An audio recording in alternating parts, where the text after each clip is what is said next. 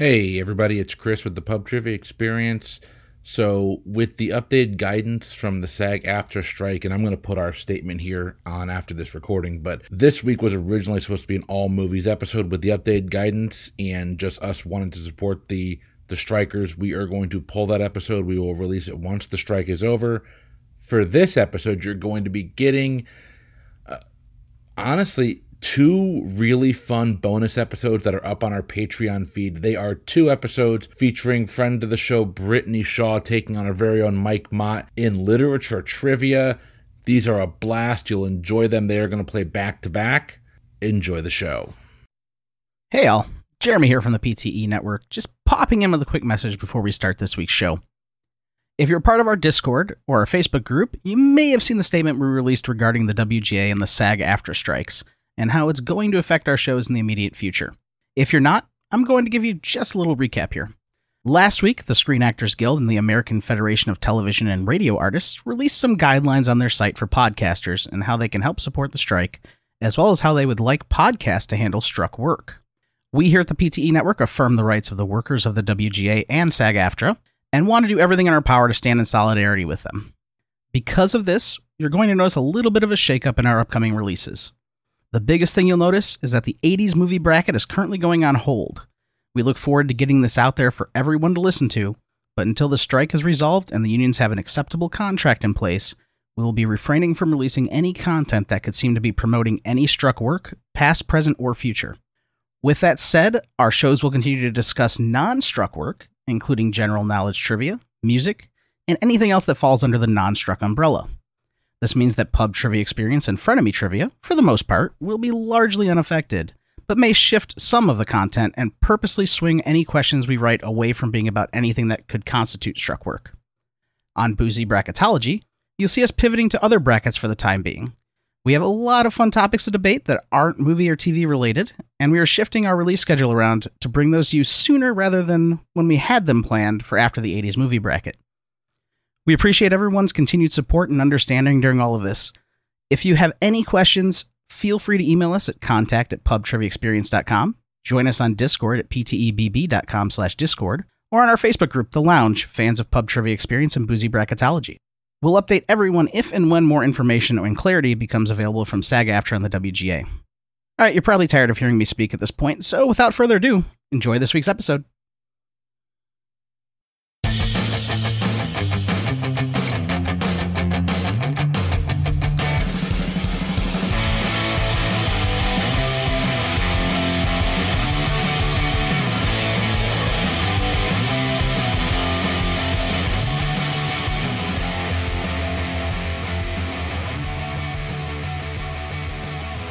Hey everybody, welcome back to the Pub Trivia Experience bonus edition. My name is Chris, and I've gathered here with two of literally the smartest people I know.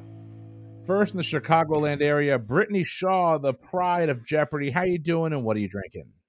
Hey, I'm doing great. I think you may need smarter friends if I'm one of the smartest people you know. But I am, it's been a week, but I am doing better than I was before now. So I am drinking a Sunny D vodka seltzer because I grew up in the 90s. And what better way to reminisce than to drink, right? Amen to that. Cheers. I'll drink to that. Pride of Huntsville, Alabama. Mike, my friend, Rocket City, USA is treating you well. How you doing? What are you drinking? It's treating me well now. Like as Brittany said, it's been a week, but tonight has been a very happy time. I've been cycling through a couple of different citrus fruit based IPAs. In our prior recordings, I had a tangerine IPA and a grapefruit IPA, and now I've got a IPA with pineapple. This is I've had this on another recording before. It's called "Did We Just Become Best Friends?" It's from the Hoof Hearted Brewing Company, and it's got a very cute picture of a cat on it. Not as cute as Simba, but it's still a cute picture of a cat. And there's cartoon musicians that are playing their instruments on the side of the cat. It's a weird label. But anyway, I buy these things for the labels a lot of times, but I've actually had this before and it's delicious. So cheers. Nice. I would have popped mine, but I've been pre-gaming, so. We've all been Very there. good. I got my bottle of Tipplers here. Tipplers is a mixture here from the St. Pete Distillery of their not famous, but their really good orange liqueur, and their bourbon checks in at 60 proof, y'all. This is the dessert drink if I ever had one. It checks in, I think, 60 or 70 proof. I don't remember. 70 proof. It's literally like drinking orange liqueur. If you mix this with some vanilla Coke, it's probably delightful. The nose on this is amazing. I will drink to that. Cheers. We are here tonight to play a little literature bonus trivia. So you know how this game goes. 9 questions. Each panelist will lock in when they're ready with the answer. Questions 1 through 5, general knowledge in the category of literature. Question 6 is a multi-part answer. 4 possible answers, each worth 5 points apiece. Question 7, your quotations question. I'll give you a quote. You tell me who said it. Question 8, your decades question. If you get the decade right, you get 10 points. You get the decade wrong, or you get the decade on the nose. Been drinking already. If you get the year on the nose, you get a bonus 2 points. Then question 9 is your closest to the pin challenge. Only one person will get the points. If they tie, they'll split the points.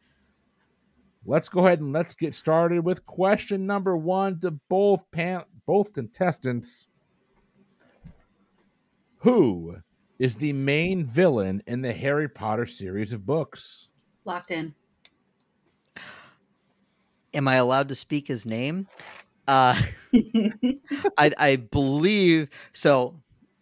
Anyway, I'm not even going to say that because I'd screw up.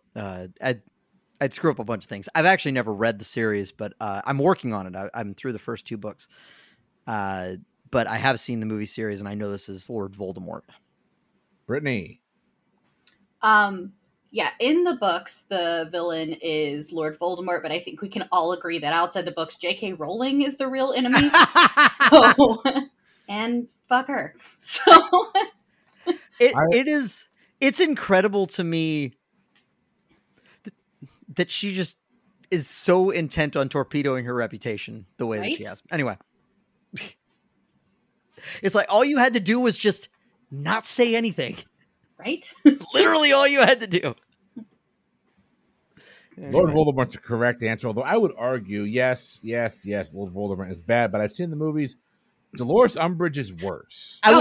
She's worse, but she just doesn't span all the books. That's what I was going to say is to me the worst villain, but all I could think of was fucking Dolores Claiborne. That was all I could that was stuck in my head, and I'm like, no, that's a movie based on a Stephen King novel. Like, stop. I just feel so bad because Imelda Staunton did an amazing job playing Umbridge, and she gets so much hate for it because she did such a good job, and she's an utter delight.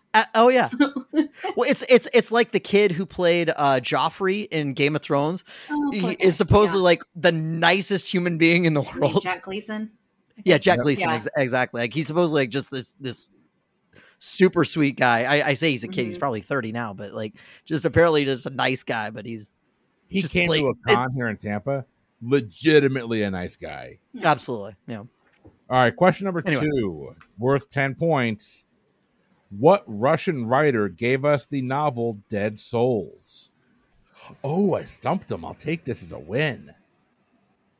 I'm gonna lock in. Mike, over to you. Talk it out. I'm not well versed in my Russian lit. You think of Russian writers, you think of Tolstoy, you think of Dostoevsky.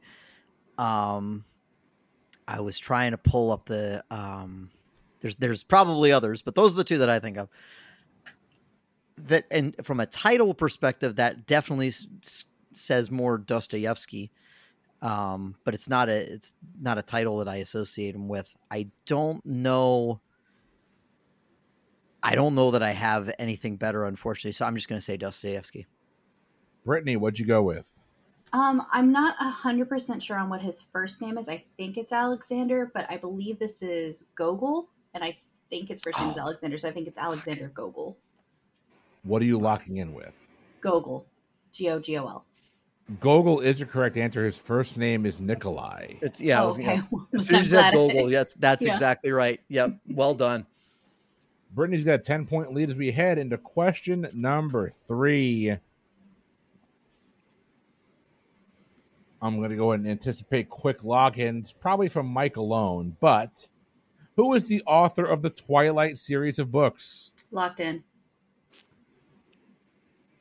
Oh shit! What's her name? Stephen. Don't act like you don't know. No. It's Stephanie. I know it's Stephanie. Is it Stephanie Meyer? Stephanie Meyer? Brittany, what'd you say? Stephanie Meyer, 100%.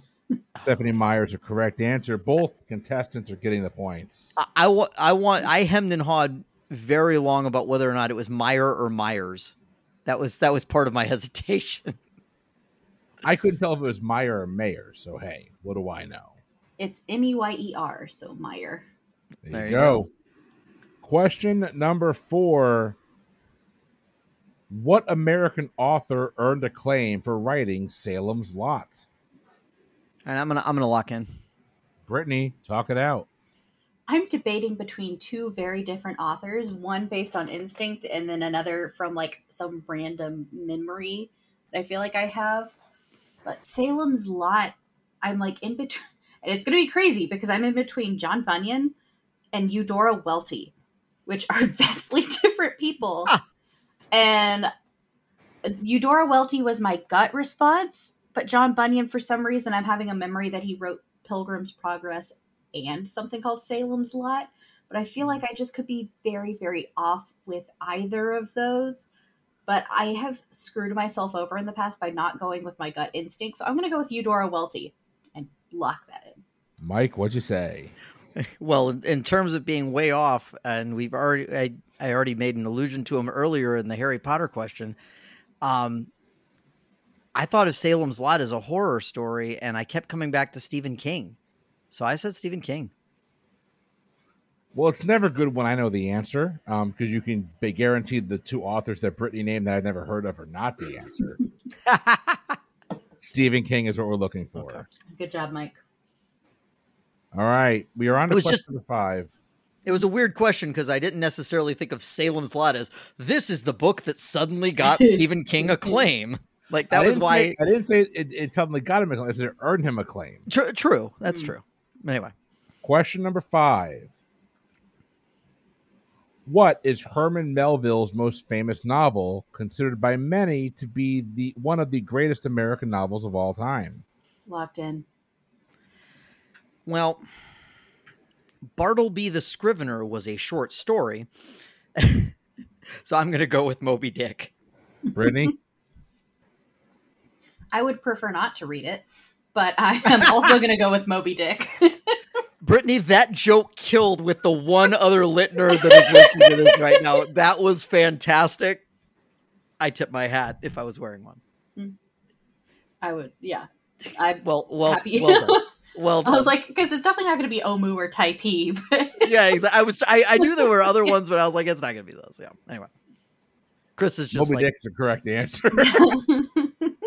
I am just loving the banter. I'm loving the banter. All right. But we are on to question number 6. Question number 6 is your multiple part answer. I'm going to read you a question. It's got 4 possible answers. Actually, this one here, 1, 2, 3, 4, 5. So this one here will be worth, each correct answer will be worth 4 points apiece. Here is your multiple part answer. Name the 5 members of the famous 5 from the Enid Blyton books. From the what now? From the Enid Blyton books. You said they're called the Famous 5? They're the famous 5 in the Enid Blyton books. All right, Chris, I'm going to go ahead and lock in. So. All right, Mike, over to you. Well, this is not what I'm locking in with, but the first 5 things that I wrote down were, I do not fucking know. Gotcha. I've never heard of this, I'll be completely honest. Enid Blyton does not ring a remote bell. I'm sitting here trying to name the Fab 5 from the University of Michigan. I have never heard Famous 5. None of this rings a bell to me. So I'm probably about to get my ass handed to me. And I'm wondering if this is something that I know and just in a different context, or if it's just literally something that I has never passed across my brain. But I really don't have anything here. I will say Smith, Johnson, Jones, Jackson, and Cooper. I have nothing. Brittany, what did you say? Yeah, I'm glad I'm not the only one who had no clue who Enid Blyton is. I was literally waiting for you to be like, "Oh, Enid Blyton!" Like, so yeah. I decided to go with what I think is the correct and only answer of Ginger, Sporty, Scary, Posh, and Baby. Brittany getting the 20 points. Nice. No. But a far cleverer and better answer than what I came up with. Absolutely. I love that. That's great. But Brittany, I thank you for making me feel better, because I'm like, who is this person? Like, yeah, I'm going to ask Chris to repeat this like it's going to make any difference. Yeah.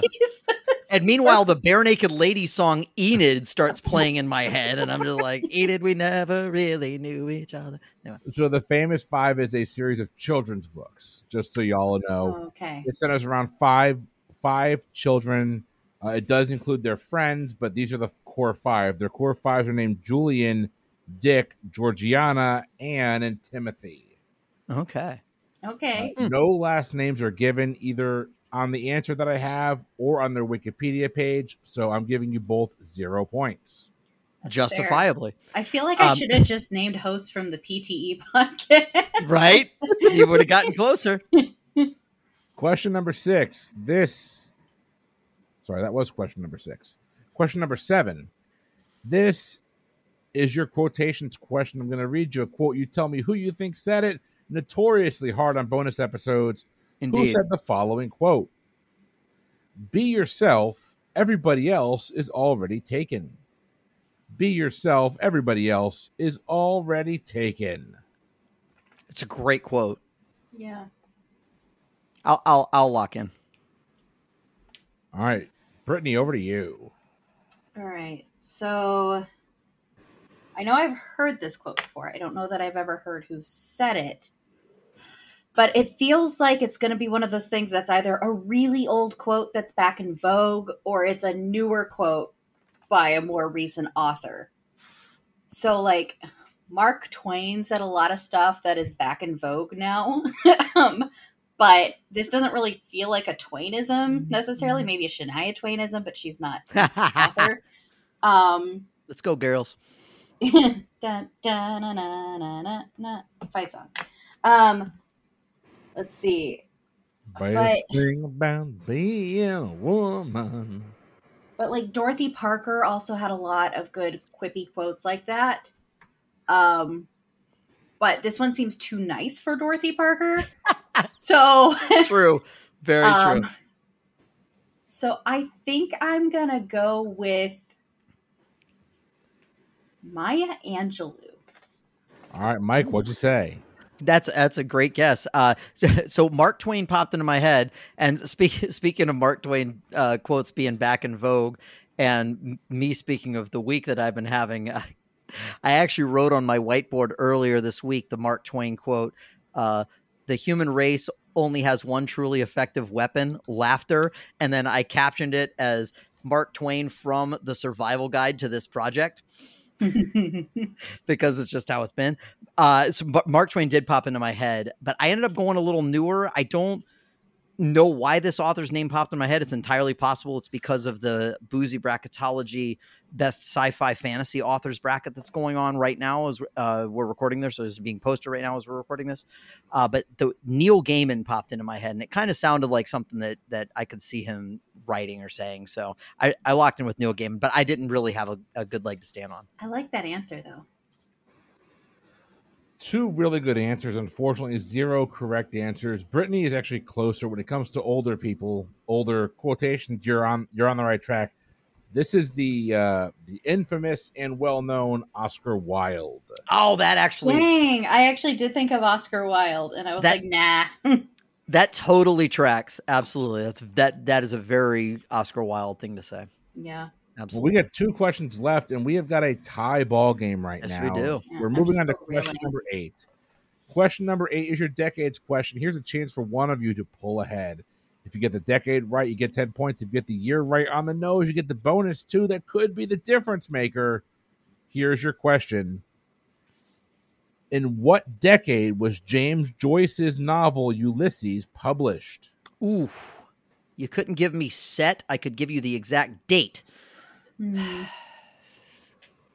I'll lock in. Brittany, over to you. I'm terrible at years. So when was James Joyce writing? Like, I know, like, his writings are supposed to be like some of the greatest ever, and that Ulysses is like the longest novel ever. Maybe that's Dubliners. Who knows? He wrote a lot of Irish stuff. Maybe it was Finnegan's Wake. I don't know. But I don't know when he wrote it. Like, I know things he wrote, and I know where he wrote them because he's Irish. But I don't know when he wrote them. So I'm going to say the 1910s. And you want to give a year exactly? Oh, sure. Let's say 1913.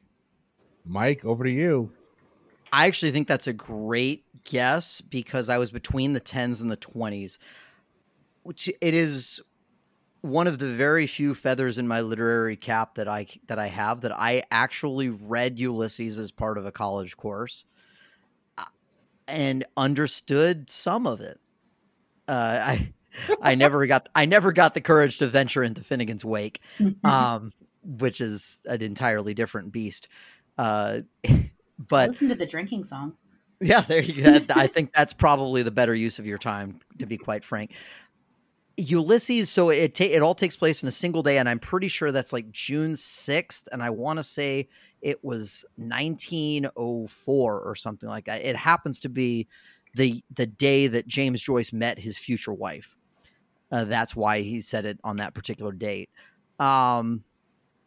But I believe it was published much later. I was between the 10s and the 20s and ended up locking in with exactly a decade later than Brittany did. I said 1923.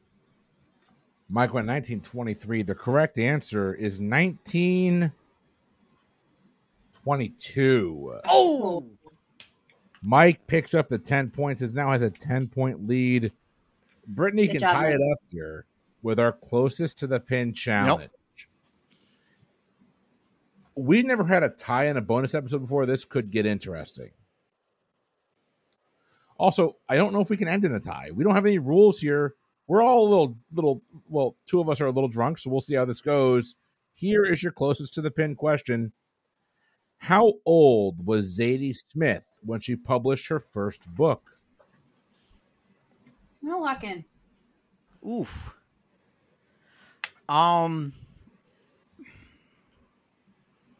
I do not know.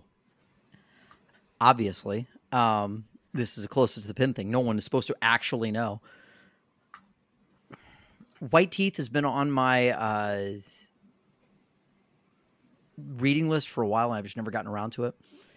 So I've never read any Zadie Smith. I'm guessing, based on the question, she was probably older, on the older side when she first started publishing. You know what number I really like? Speaking of literary numbers, 42. I like the number 42, so that's what I'm going to lock in with. Brittany, what'd you say?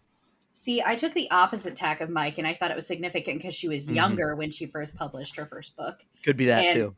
There was something about the number 16 that was sticking in my head, and so I said 16. Your correct answer. She was 24 years of age. Oof. Brittany has gotten the correct answer. That means we got a tie. I got the correct numbers. I just reversed them. Mhm. Does that count for anything? No, you're officially the Steve Bushell of this game. Steve Fair. Bushell, a former, was he a Brave before he went to the Cubs? I always think of him as a White Sox. Wasn't he on the White Sox, He too? might have been a White Sox too, but he wore number 24 in Chicago, at least the good Chicago. Right. We got a tie ball game. We've got a tiebreaker question. We're going to do another closest to the pin challenge. Whoever gets this right is going to win the game. Here is your tiebreaker question. Is it at all literature related, or did you just pull something random out of a hat? It's literature related. Okay, just curious. How many novels has Stephen King published? This includes the ones written under the name Richard Bachman. Mm-hmm. So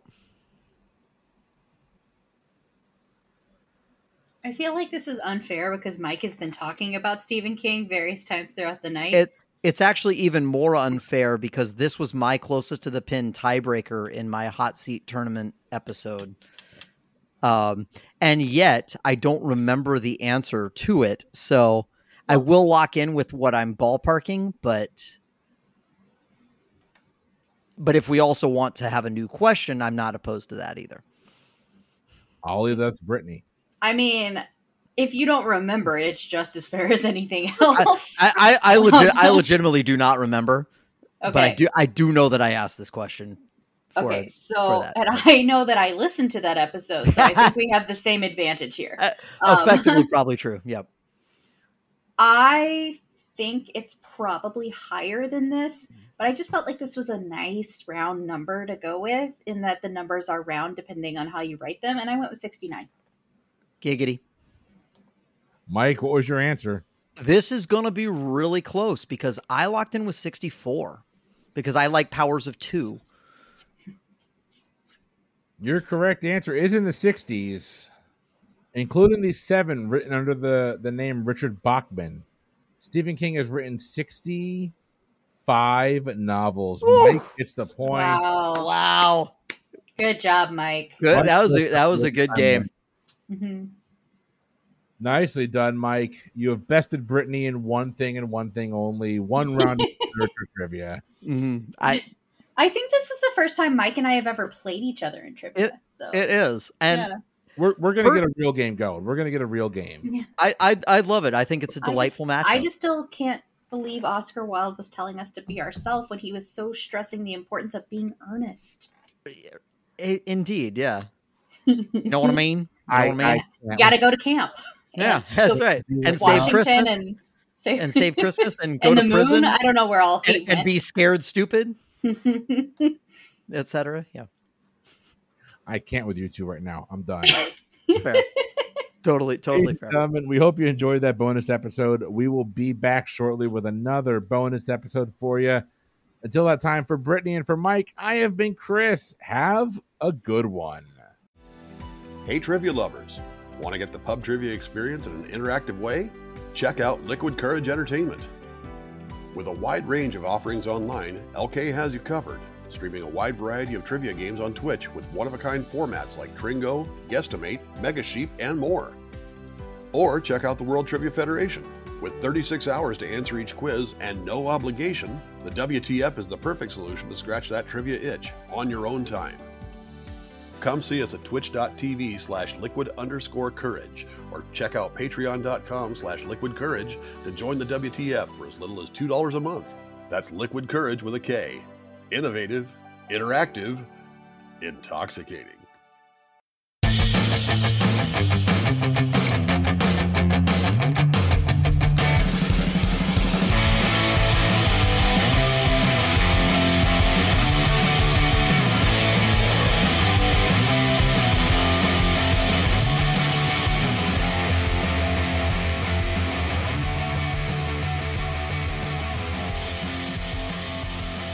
Hey everybody, welcome back to the Pub Trivia Experience Bonus Edition. My name is Chris and we are here tonight. Oh, that wine is good. We are here tonight to play a little bit of literature trivia. Let's start first in Huntsville, Alabama. Our Jeopardy hopeful, Mr. Mike. Mike, my friend, how you doing? What are you drinking? Chris, I'm doing wonderful. I'm feeling so good. I feel more human than human tonight. So I brought the Catawba White Zombie White Ale. Yeah, you see what I did there. This is a very refreshing, perfect summer beverage, and it's only 5.1% alcohol by volume. So I might have enough coherency to go up against my opponent here tonight. I'll give you a big old Thunderkiss 1965 for that one. Oh, I was just wondering if that beer will go to your head to your head. All right, enough white zombie references for one night. You heard her, you love her, you tolerate her, we love her. Our actual Jeopardy contestant, Brittany Shaw. Brittany, my friend, same to you. I am doing swell. The holiday this week has me confused on what day of the week it is at any given time. And I mean, time's a flat circle anyway, so who knows what day it is. But as far as what I'm drinking, Chris, I found myself in a unique position earlier, asking a question that I don't know has ever been asked, or at least I've never asked, which is, what kind of alcohol would I pair with a Pop-Tart? Because I'm trying different flavors of Pop-Tart, and currently I'm trying one that's got some cinnamon notes to it. So I decided that the best beer in my fridge to go with that is from Skeleton Key Brewery, and it is the Migratory Toasted Coconut Golden Ale that features both a coconut and a swallow on there. I'm guessing European swallow by the size. So Europeans don't swallow, from my experience. European swallow or African swallow? I love that Brittany's sitting here teasing a future bonus episode that we're going to be doing. The best Pop-Tart flavor bracket is coming, and it's coming soon. Oh, yeah. I mean, for all anyone on this podcast knows, or listening to this podcast knows, I just am a connoisseur of Pop-Tarts. So, I mean, I'm not, but I could be. We'll see. I have ordered a dangerous number of Pop-Tarts to come to my house so that I'm making an informed decision on what the best flavor is. I love the dedication. Mike, throwing that out there, if you're free next Monday night, we are recording. We need a host. I'm in. All right, Mike's going to be our host for the best Pop-Tart flavor bracket. We need Brittany and Nicole. Thanks for volunteering. Absolutely, my pleasure. Yeah, we're just figuring this out live. Mm-hmm. We'll do it live.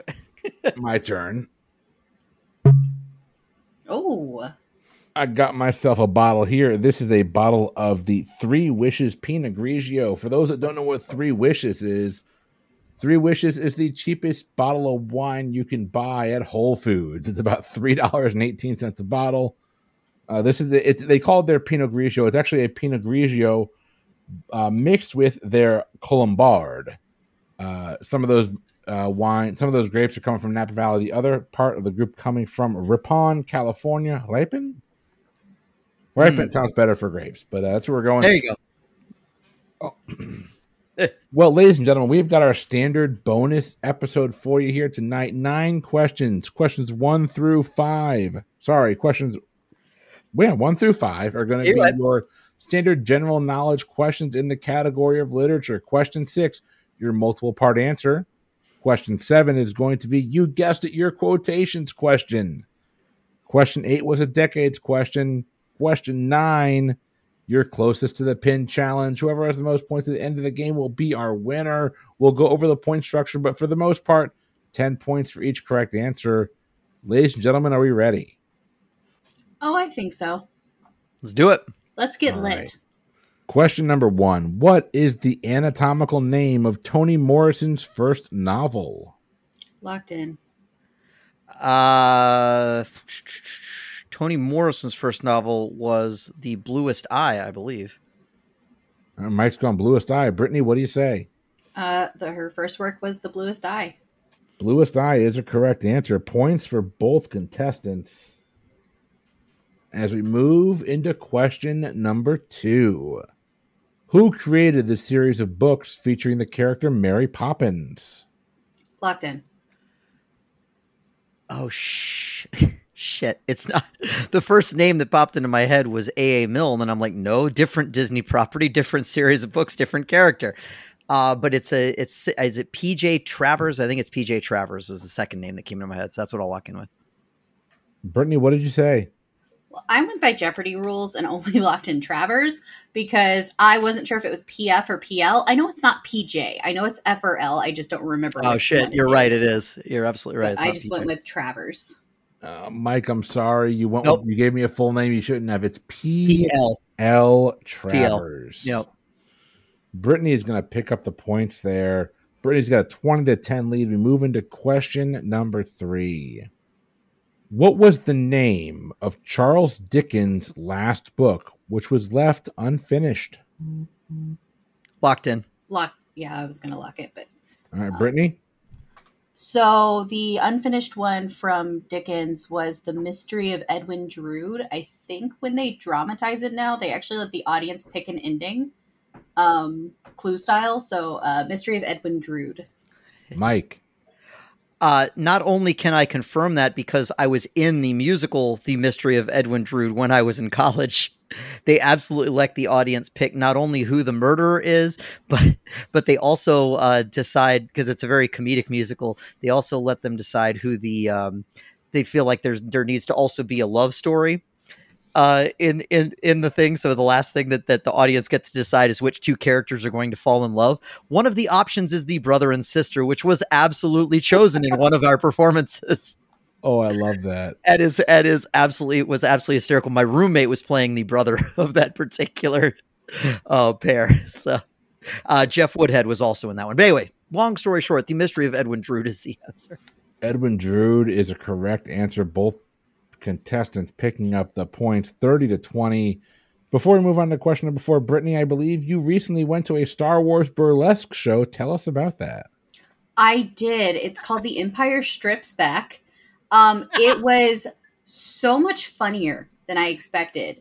And it's kind of weird, but it's Pride Month. So I identify as gray asexual, which is mostly asexual. So I'm probably the only person who was there for the Star Wars and less for the burlesque part. But it left me in the unique position to just really appreciate the humor and the art of the show. And it was fantastic. Like, I had an absolute blast. I did not know that I needed Han Solo and Chewbacca doing a 90s medley of just dancing and singing, but I needed that in my life. And they did a rendition of I Did It for the Nookie called I Did It for the Wookiee. The Wookiee. Hell yes. I love that.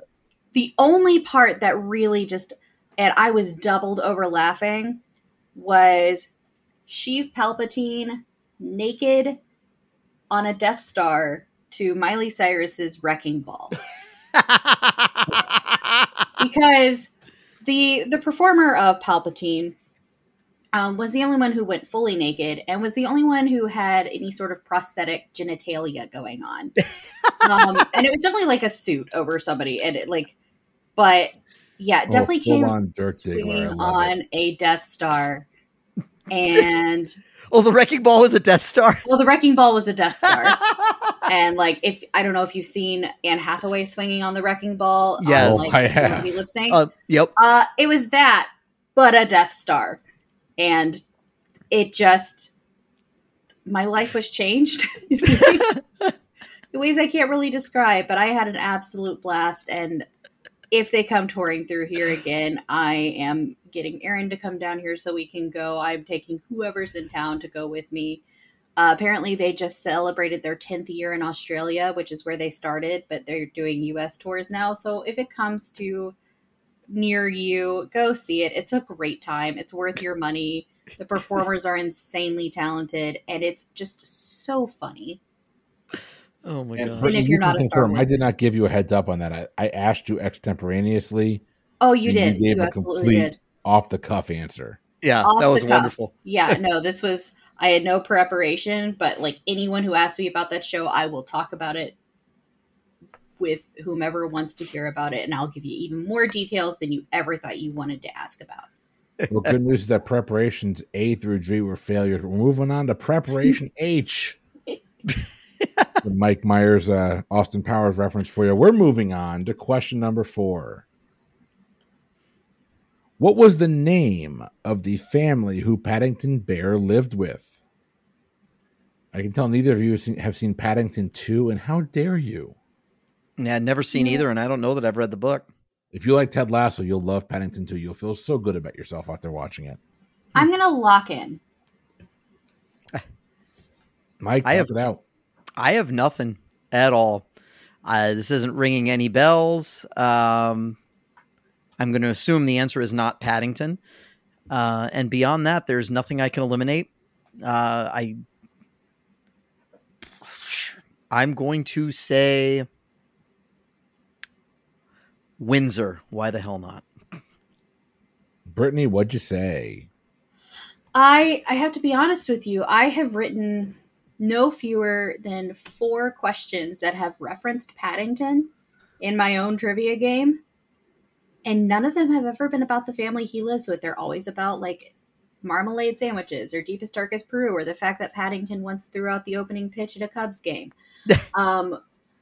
But something about the name Montgomery, whether or not that's just because it sounds very British or I'm like conflating it with Lucy Maud Montgomery, I don't know. But I said Montgomery. Unfortunately, you both went very British, and this is maybe a British name, but it's kind of more English in general, familiar in the States. It's the Browns. Oh. He's officially a brown bear. Well, yeah, but like I didn't know it was like by name. But legitimately, in all seriousness, if you like movies, you look at it as a kid's movie. Paddington 2 is a wonderful film. Okay. It will restore your hope in humanity, just much like Ted Lasso does. It is beautiful. I haven't seen Ted Lasso either, so we're halfway through the 3rd season, so we haven't quite finished it yet, but we really like spoilers. I haven't started season 3 yet. Now that it's all out, I'm going to finish Mandalorian and move right on to Ted Lasso. Speaking of moving right along, we are doing just that. I say things now just to troll Jay Borsum, so you know. Yeah. Question number 5. What was Dick Francis's profession before he took up writing? What was Dick Francis's profession before he took up writing? Yeah, I heard you the first time. Mm-hmm. Do you also know Dick about Dick? I know a lot about Dick York and Dick Sargent. I know Francis about Francis. I'm still mad that no one made the Dick Clark reference when Arthur C. Clarke faced off against Philip K. Dick in the fucking sci-fi fantasy author bracket. You know what? I'm just going to lock in. I have no idea why this was the first thing that popped in my head. Maybe it's because it's late and I've had a few, but I'm just going to lock in with a stupid answer. I'm really glad to hear that, Mike, because I won't feel alone when I also lock in with something that may be a stupid answer. But you know what? From the bit of like 40s slang that I know, just from like running across it, I know that dick isn't a term that was once applied to detectives. So I think Dick Francis was a paralegal before he became a writer. Yeah, there you go. Mike, what did you say? You know, they say go with your gut, or in this case, the first thing that pops in your head. My head is a freaking scary place to live because for whatever reason, the first thing that popped in my head was that he was a professional wrestler. I love it. Well, unfortunately, he was not named Stone Cold Dick Francis. Mike, you're actually closest. If we're doing closest to the pin challenge, he is a professional athlete. He was a jockey. How interesting. Oh. Okay. So for some reason, sports was, definitely him being an athlete of some variety was tickling something in my brain, I guess. I don't know. We have got a little bit of a negative streak going on. We're going to try and clear that up right now. Here is your multiple part questions. You're going to give me 4 answers. You'll get 5 points for each correct answer. Your scores right now are 30-20 with Brittany with a 10-point lead. Question number 6. What are the first 4 words of the Allen Ginsberg poem, Howl? Oh. The first 4 words? The first 4 words. I am locked in. This is funny because this was an answer in Learned League not that long ago. It was. Not the first 4 words, but the poem. The poem, it was... I've never read it. Oh, shit. I know it. I know it exists. It's that Beat Generation thing. Not really an era of writing or a thing of writing that I've been super interested in. So I've never read it. And I don't know anything about it. I feel like I'm going to recognize it though, just because it's probably one of those things that's a little more pop culture than I recognize. So let's say, I don't know. I don't know a good answer. There we all were. I don't know. All right, Brittany, what did you say? So before I reveal this, shout out to Tim, who he and I We have. don't say nice things about Tim here. I'm sorry, we just don't. No, I'm going to shout out Tim because we're playing a trivia thing together. It would feel like mean not to recognize that he's my partner and just helped us with the sports part of this game. But we're doing a 2-player trivia thing this month called Trivia Storm, and there's different categories. And we just got our scores back on the literature, and there was a question that was, "What is the first 4 words of Robert Frost stopping by woods on a snowy evening?" And Whose woods these are? Yeah, well, see, yeah, you know that one. That's an easy one. So I couldn't get off of Poe, and somehow I combined Poe and I wandered lowly as a cloud. So we went with Once upon a cloud. No, we went with while I wandered soft and sweetly as the first line, which is No. I don't know. I combined the Raven with I wandered lonely as a cloud. Thankfully, I did not do that here because I believe the opening words to Allen Ginsberg's Howl, and I believe it was even in the Learnedly question, where I saw the best minds of my generation. So I went with I saw the best. Well, if we were given points for the first 8 words, Brittany would get it. I saw the best minds of my generation is a correct answer. That's right. I knew it was. I had a feeling it was going to be one of those things that. And you're right. It wasn't. It wasn't the actual question too. Mm-hmm. I think I saw Allen Ginsberg wrote down howl and didn't read the rest of the question. No, it is a Well 50 done. to 20 to lead for Brittany. Mike needs to sweep this to get to force a sudden death playoff. But we're moving on to question number 6. Question number 7. Question number 7 is your quotations question. Which I'm notorious for getting right. Never.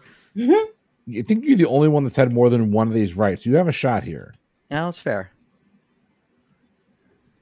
The way this works is I'm going to read you a quote. You got to tell me which famous person said that quote, and I use the term famous in quotation marks. Here we go. Who said, "People demand freedom of speech to make up for the freedom of thought which they avoid"? Oof. We're getting philosophically deep here. I Yeah. love that quote. Oddly topical nowadays. May I ask if it's a real person who said it? Are you allowed to tell me that? That's a fair question. It just since it's literature. Yep. So if you would like if you both want the hint, I can answer the question and I can tell you what Wikipedia says their occupation is. It's up to you, Mike. I'm good either way. I mean, I'm the one who's down, so I'll take any help I can get. Mm-hmm. So it is a real person, and Wikipedia has their occupation listed as a theologian, philosopher, poet, social critic, and religious author. It's a lot of occupations. Yeah. Yes, I have one. I can barely do that. So this person is better than me. All right. You know what? No, that doesn't really sound like him. There's a theologian that my good friend Ben follows, pardon the phrasing, religiously, who passed away recently. And I was thinking about, and he posts quotes from him on Facebook all the damn time. I was thinking about citing him, but it doesn't really sound like him. So I don't know if I'm going to do that. Can you give us the quote one more time? No. Okay. Um, Well, I don't know. Wine makes me sassy. What can I say? Hey, I'm perfectly fine with Sassy Chris. I just didn't want to overstep if we weren't allowed a repeat of the quotes. No, you are definitely allowed. Who said people demand freedom of speech to make up for the freedom of thought which they avoid? You know what? I don't have a better guess, so I am just going to lock in with that person and be wrong, and I'm fine with that. All right, Brittany, over to you. Okay, so people demand freedom of speech to make up for the freedom of thought that they avoid. So I'm kind of in this two minds on this one, because on the one hand, this feels very like it could be like a John Locke or Thomas Paine kind of thing, like pre-Constitution that would have influenced Jefferson when writing kind of thing. But it also feels like it could be very Orwellian. However, Orwell, I don't think was a religious author or any of the other 12 occupations or side hustles to support his writing habits. So I'm definitely thinking it's probably not Orwell. See, also Twain just says a lot of stuff. but he's also not in that thing. So Yeah. So I don't know. I'm kind of on a coin flip between John Locke and Thomas Paine, but I think John Locke actually did have some religious stuff about him. So I'm gonna go with John Locke here. All right, Brittany's gone John Locke. Mike, what did you say? That's a great thought. I think where my brain got hung up is I went immediately to, and I'm not blaming Chris for this, but I went immediately to what are names that it might be potentially that Chris has not heard of. While John Locke would not have occurred to me, I'm assuming Chris has heard of John Locke. I've seen Lost. So, okay, maybe not. Leah's going to love you for that one. But anyway, She has to. She married me. A theologian and a religious author that passed away very recently. As I mentioned, my friend Ben was very fond of, and he posted quotes from this guy on Facebook all the time. Seemed like a very smart guy. This is a little more. His focus tends to be very much on the gospel, which is why this strayed a little bit away from this. But I didn't have anything else, so I locked in with Timothy Keller. Unfortunately, neither contestant getting the correct answer. This is a person by the name of Soren Kierkegaard. Oh, Kierkegaard. Oh, Kierkegaard. Yeah. Okay. Kierkegaard. Sorry. Yeah. There you go. That totally fits. Definitely a philosophy It guy. definitely does. Yep. Didn't know he did like hot takes in the political field. I mean, I suppose all philosophy could be considered a hot take. I don't know. I'm not a philosophy person. I think that's clear. Nor am I. All right. So with that, unfortunately, Mike, you are not going to win the game, but we're going to see if we can make it close. Your next question is a decades question. You'll get 10 points if you get the decade right, a bonus 2 points if you get the year on the nose. Here is your question. In what decade was the Paris Review founded? Oh, shit. Come on, Chris. This is another Learned League recent Learned League question. To be fair, I don't think this one actually mentioned the year. I think it did. Did it? I think it said it was founded back in like such and such time, but I can't remember when. Oh yeah, keep talking it out though. Yeah, I'm gonna lock in. Oh, dang it! That didn't work. Sorry, I wasn't gonna fall for that. No. Nice try though. So the guy who founded the Paris Review, Paris Literary Review, the literary review that's in Paris, the poison designed specifically to kill Cusco. I knew exactly where you were going with that too. Yeah, Mike's right. This is totally in Learned League. And it talked about the guy, and the guy was like an athlete, and he was like a news broadcaster. So it's definitely not pre-20th century. So I can narrow it down to a century, and I think that is worth some moral points, if nothing else. So we're going to put a 9 next to that one I scribbled down. If he was a news broadcaster, that means he was on TV. So that's post-50s, probably. So we're narrowing it down to there. So I am going to say, Chris, that he founded the Paris Literary Review in 1981. Mike, what'd you say? That's a very good year. I was founded in that year. I went much earlier, and I didn't really Brittany logicked to it much less than I did. I just went with the first number that popped in my head, which was 1953. So 50s, 53. Well, one person is getting the points. One person got the year on the nose. Ooh.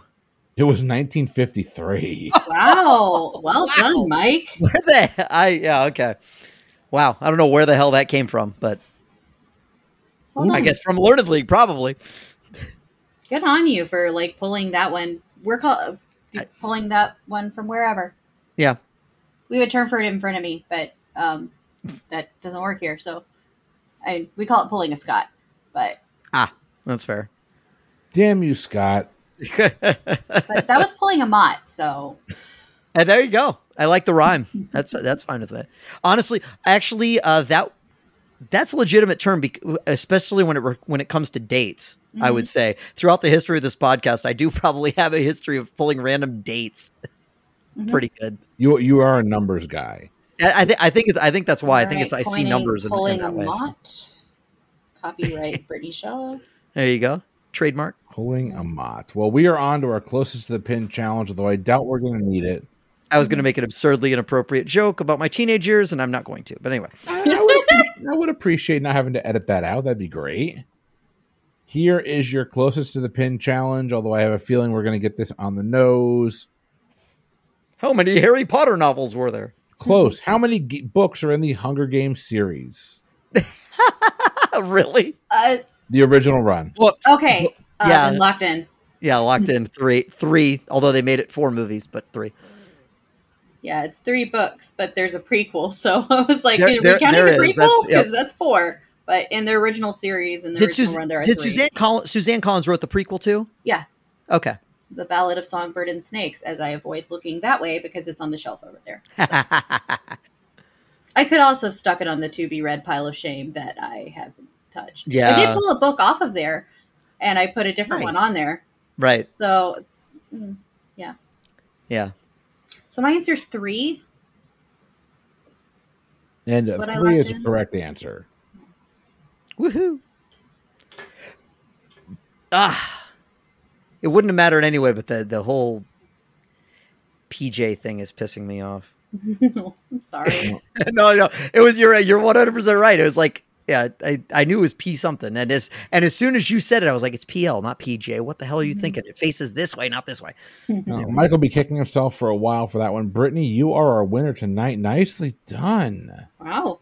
Thanks. Good I job. think I was a little surprised because I know Mike is very good at literature trivia and always Tonight a you little were nervous. just a little bit better. Yeah. That's right. It all comes down to the old last names only. So Yeah, Exactly. Jeopardy you were rules, introduced as a Alex. Jeopardy hopeful. that's right. Some advice, which I am woefully underqualified to give. Last names only. Not I'm not mostly not at giving all. it from my own experience because I have a habit of saying the wrong first name. You know. I'm like, oh, I'll give the full name because I know the full name. No, I did not. So Brittany, let me ask you, how many times did you audition before you made it? Did you make it on your first one? I don't think you're going to like my answer. So, yes. Yeah. Yeah. I mean, I've so- I've auditioned, like done the in-person audition twice, but I didn't make it either time. at the risk of your audience deciding not to tolerate me anymore or disliking me fine. even, so like a lot of people who go on the show, like it's been their lifelong dream. Like I have a friend who was on my tape day. Like we were on the same tape day. She's been working on this for 10 years. She's been like auditioning everything for 10 years. And I know this is not going to sound good at all, but literally the last time I took the test was because it was Jeopardy's birthday and a bunch of friends were like, hey, we're all taking the Jeopardy test. You in? I'm like, yeah, sure. Why not? Ha! No. And I took it. And like, it went my way, but at the same time, like I know it doesn't go everyone's way the first time. Like Rowan, who's become a very dear friend of mine, they said it was their 4th in-person audition before they got a call to be on the show. But Oh my but God. that's good information. Yeah.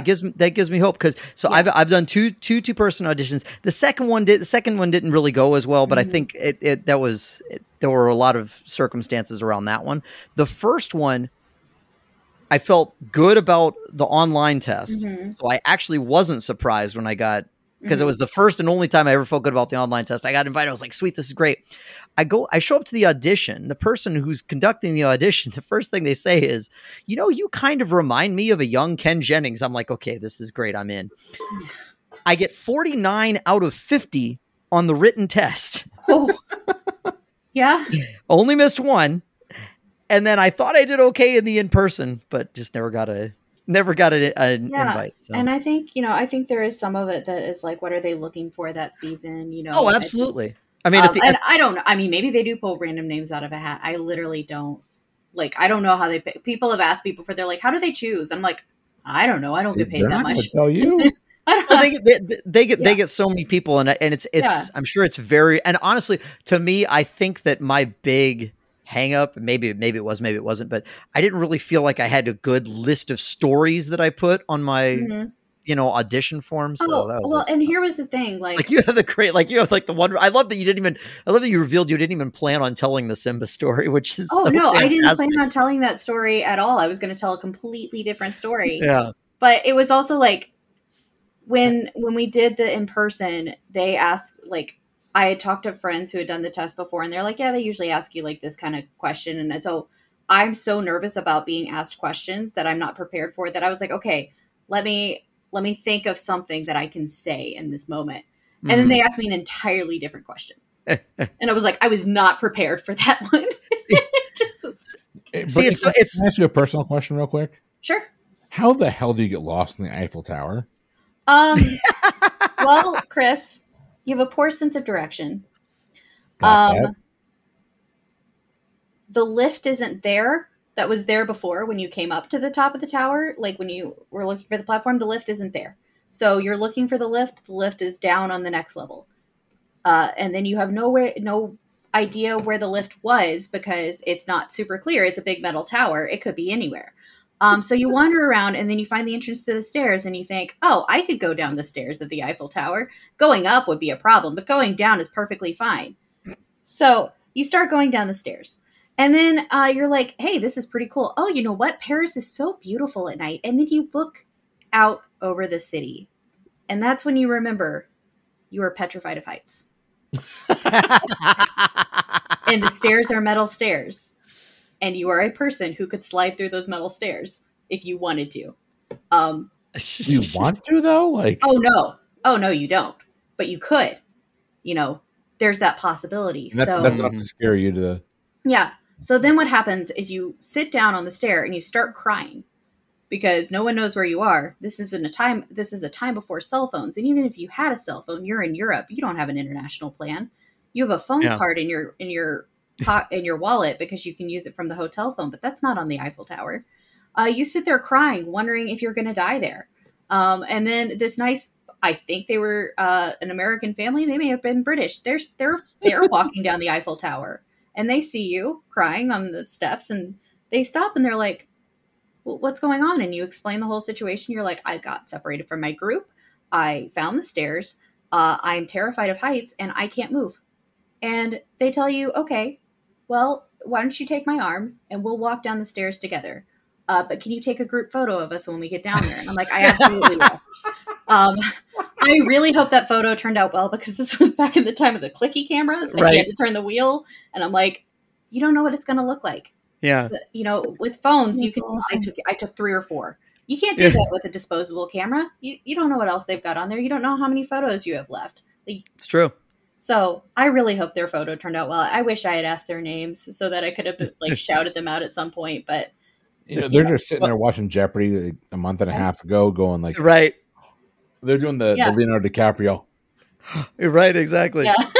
So I just want to throw out real quick for someone who said that they like that. You like to prepare for questions that you're, when you don't know what you're going to be asked. That's between that and the Star Wars burlesque show. That's 2 questions that you were just asked, like out of nowhere that you just freaking nailed. I have 2 extremes. Throwing that out there. You can either ask me on the moment and whatever comes out of my mouth is going to be what you deal with. That's fair. If I know a question's coming, I need to prepare. Like I know that I can't go off the cuff for those kinds of questions. That's fair. But if I don't know the question's coming, yep, you might regret asking me, but I'll answer.